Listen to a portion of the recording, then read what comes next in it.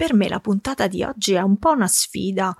Buon ascolto non è un podcast che parla di web marketing, no? Così quando un'ascoltatrice mi ha chiesto di fare una puntata su come scrivere articoli per un blog, mi sono sentita un po' spiazzata. Lo so che è il mio campo, ma in realtà adesso il mio campo sta cambiando e perciò mi sono chiesta come fare per esserle utile senza cambiare lo scopo e l'intenzione di questo podcast. Questo è Buon Ascolto e io sono Giada Centofanti. Me lo sono chiesta e poi mi sono risposta che almeno ci dovevo provare e dovevo farlo naturalmente a modo mio. Per questo, in questa puntata non parlerò dell'aspetto un po' più tecnico della scrittura di un post per un blog, cioè come si struttura, come si fa la scaletta, come si progettano titoli e sottotitoli, come si scrivono le headline che acchiappano, no? E cose di questo tipo. Perché? Perché no? Perché qui il mio approccio è diverso, il mio è un approccio da coach qui e per questo preparatevi a lavorare che fra un po' parto con un po' di domande e un po' di esercizi. In ogni caso state tranquilli perché nelle note della puntata vi lascerò un po' di risorse sulle questioni tecniche, così se volete cominciare a dare un'occhiata e approfondire anche quell'aspetto lì non vi trovate scoperti, ecco. Allora, se avete visto, il titolo di questa puntata è Scrivere per gli altri rimanendo noi stessi.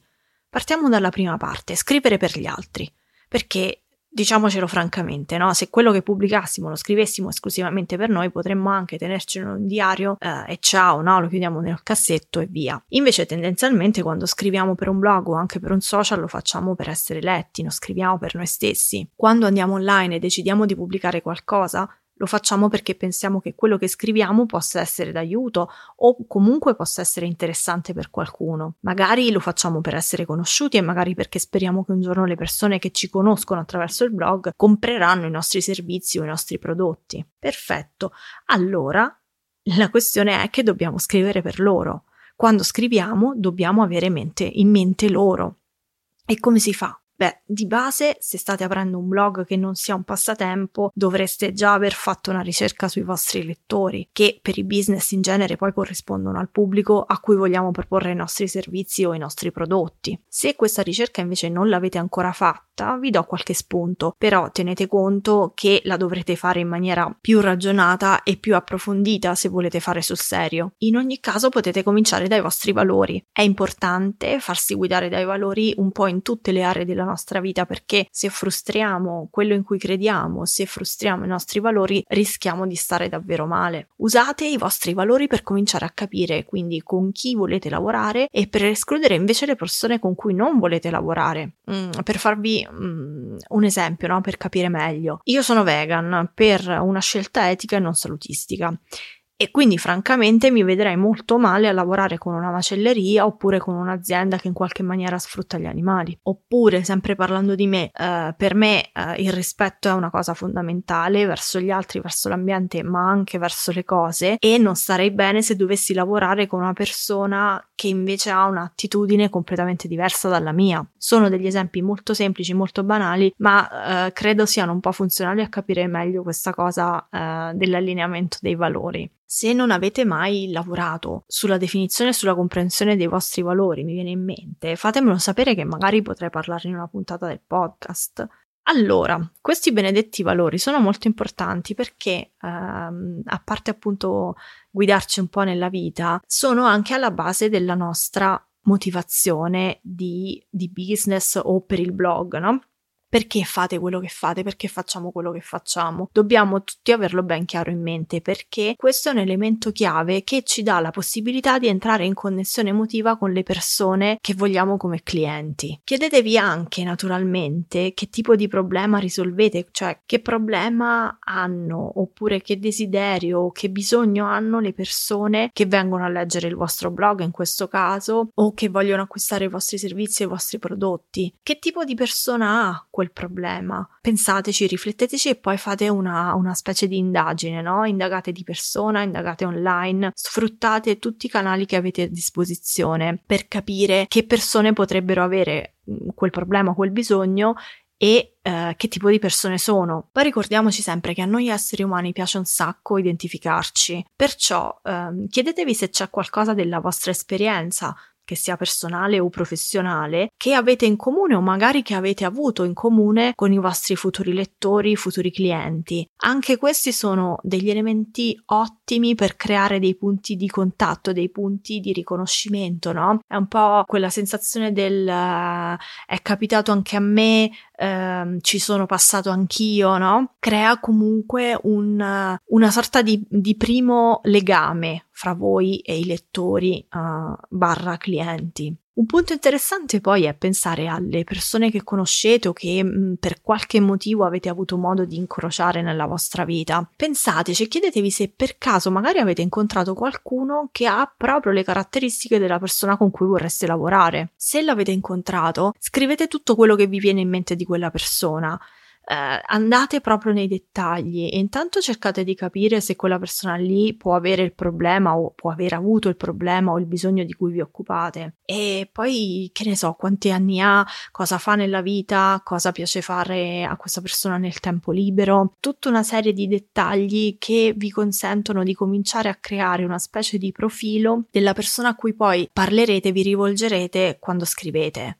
E poi chiedetevi dove la trovate questa persona. È più una persona da Facebook? Preferisce LinkedIn? È più da Instagram? E invece rispetto agli ambienti online, è uno da bar? È uno da locale notturno? È uno che va al mercatino? Cercate appunto di entrare nei dettagli per entrare un po' nei panni di questa persona e cercare di capire come pensa, cosa vuole, come parla. E da questo punto di vista siete sicuramente avvantaggiati se avete già avviato la vostra attività o magari il vostro blog, anche se da poco, e avete già dei contatti con i clienti, con potenziali clienti, con potenziali lettori. Se queste persone già esistono e già ce le avete intorno, mi raccomando, osservatele, ascoltatele, cercate appunto, come vi dicevo prima, di mettervi nei loro panni, perché questo vi aiuterà a sapere cosa vogliono leggere, cosa vogliono ascoltare, per esempio nel caso di un podcast o vedere nel caso di un video, no? Vi aiuterà quindi a sapere di che cosa parlare e come parlarne, perché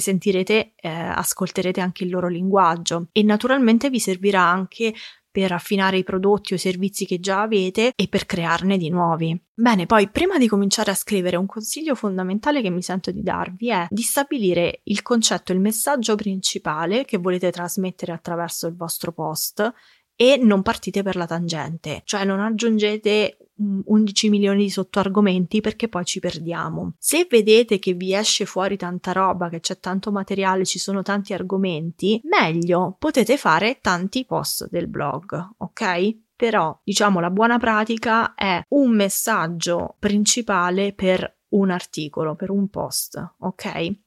E poi sempre prima di cominciare a scrivere chiedetevi come volete che si sentano le persone quando leggeranno. Chiedetevi come magari potete evocare queste emozioni e queste sensazioni. Ci sono delle storie, delle metafore, delle immagini che potete usare per richiamarle. Magari abitualmente quando parlate lo fate. Riportatelo anche nel mezzo scritto. Prendete tanti appunti, segnatevi tutto quello che vi viene in mente e poi andrete a fare una selezione quando comincerete a comporre la struttura dell'articolo. Bene, passiamo alla seconda parte del titolo di questa puntata, che è senza perdere noi stessi, quindi scrivere per gli altri senza perdere noi stessi. Voi forse ormai saprete, se siete arrivati a questa quinta puntata, quanto a me stia a cuore l'identità e di conseguenza l'essere autentici, nel senso di essere fedeli a se stessi, no? Mi sta così tanto a cuore che è il fulcro della mia attività di coach. In questo momento sono ancora in formazione e in tirocinio, ma con le mie coach ho già cominciato a lavorare proprio su questi temi. Quindi, dicevamo, identità. Come si fa a esprimere la propria identità quando si scrive? Anche qui ritornano i valori. Riguardateli, ricordateli, sentiteli proprio vostri e fate in modo che vi guidino quando scrivete, sia per la forma che per il contenuto. Poi chiedetevi: come parlo di solito? Sono un tipo formale o informale? Sono divertente? O magari sono un po' più accogliente, oppure invece sono sarcastico, tagliente. Fate una bella lista delle caratteristiche che vi rendono voi stessi quando parlate. Se non vi vengono in mente, se vi sembra che vi stia venendo in mente poca roba, chiedete agli amici o comunque alle persone con cui parlate più spesso. Sicuramente vi sapranno indicare alcuni tratti caratteristici del modo che avete di parlare. Perché è importante? Perché serve a far uscire fuori la vostra personalità, nel senso che per farla spuntare dalle vostre parole scritte è importante provare a scrivere quasi come parlate, stando naturalmente attenti alla grammatica. Perciò segnatevi tutte queste vostre caratteristiche e conservatele da qualche parte. Così in caso di dubbi, prima di scrivere ce le avete insieme ai valori e ve le rileggete e state tranquilli quando partite. Poi vi do un paio di...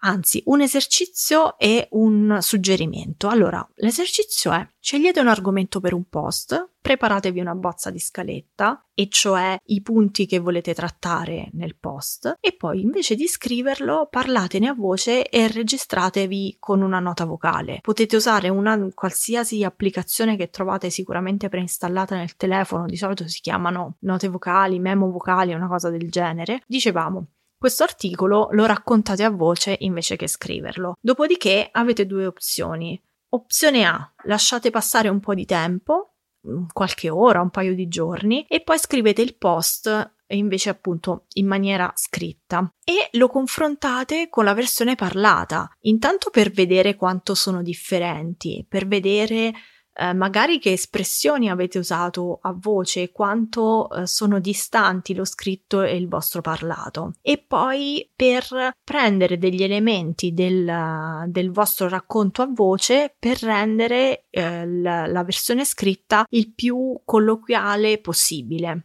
Opzione B invece: trascrivete direttamente la nota vocale e sistemate eventuali errori o ripetizioni, insomma la mettete in bella copia, senza però, attenzione, a ingessarla, senza toglierle l'anima che voi le avete dato parlando, lasciandola quindi corretta ma il più simile possibile al vostro parlato. Questo è un esercizio che secondo me potete fare spesso, soprattutto all'inizio se avete voglia, perché così ci prendete la mano e poi quando vi sentite pronti potete anche togliere le rotelline dalla bicicletta e andare diretti alla scrittura. Ecco, il suggerimento che volevo darvi invece è che secondo me può esservi utile scrivere a mano, perché è possibile che la tastiera e lo schermo del computer ci facciano entrare in una brutta modalità da ufficio, diciamo così, cioè arriva il vostro alter ego che in ufficio è abituato a scrivere nelle more di attendo cortese riscontro con la presente nell'ambito, ed è la fine, cioè il lettore sviene alla prima riga e non torna mai più, perché poverino lui e poverini tutti, questa robaccia istituzionale e burocratica ce la dobbiamo leggere ogni giorno in ufficio, in treno, sulle bollette, sulle comunicazioni istituzionali, e francamente davvero non ne possiamo più. Quindi se sentite che mettendovi davanti al computer spunta l'alter ego burocrate, provate a scrivere a mano la prima bozza. Immaginate di scrivere proprio una lettera a un amico e raccontategli il vostro argomento, strutturato come appunto come il vostro post. Poi quando ci avrete preso la mano potrete scrivere tranquillamente andando direttamente al computer. Bene. Io direi che vi ho detto un po' tutto quello che avevo in mente e spero davvero che vi sia stato utile, spero che sia stato utile all'ascoltatrice che mi aveva fatto questa richiesta, e in ogni caso vi invito nel gruppo Facebook a darmi un feedback su questa puntata, scusatemi, dove per l'appunto quella richiesta era arrivata. Il gruppo Facebook l'ho aperto da qualche giorno, è un po' un posticino tutto per noi in cui possiamo chiacchierare e confrontarci, si chiama Casa Buon Ascolto, vi lascio il link nelle note della puntata e appunto venite, mi farebbe un sacco piacere, ma tranquilli, perché se Facebook vi fa schifo e non ne volete sapere, lo sapete che mi trovate su Instagram e mi potete scrivere e contattare lì quando volete. Mi trovate come Giada 100 con il 100 scritto in numeri. Bene, oggi abbiamo finito, grazie davvero del tempo che avete trascorso con me e ci sentiamo alla prossima puntata. Ciao!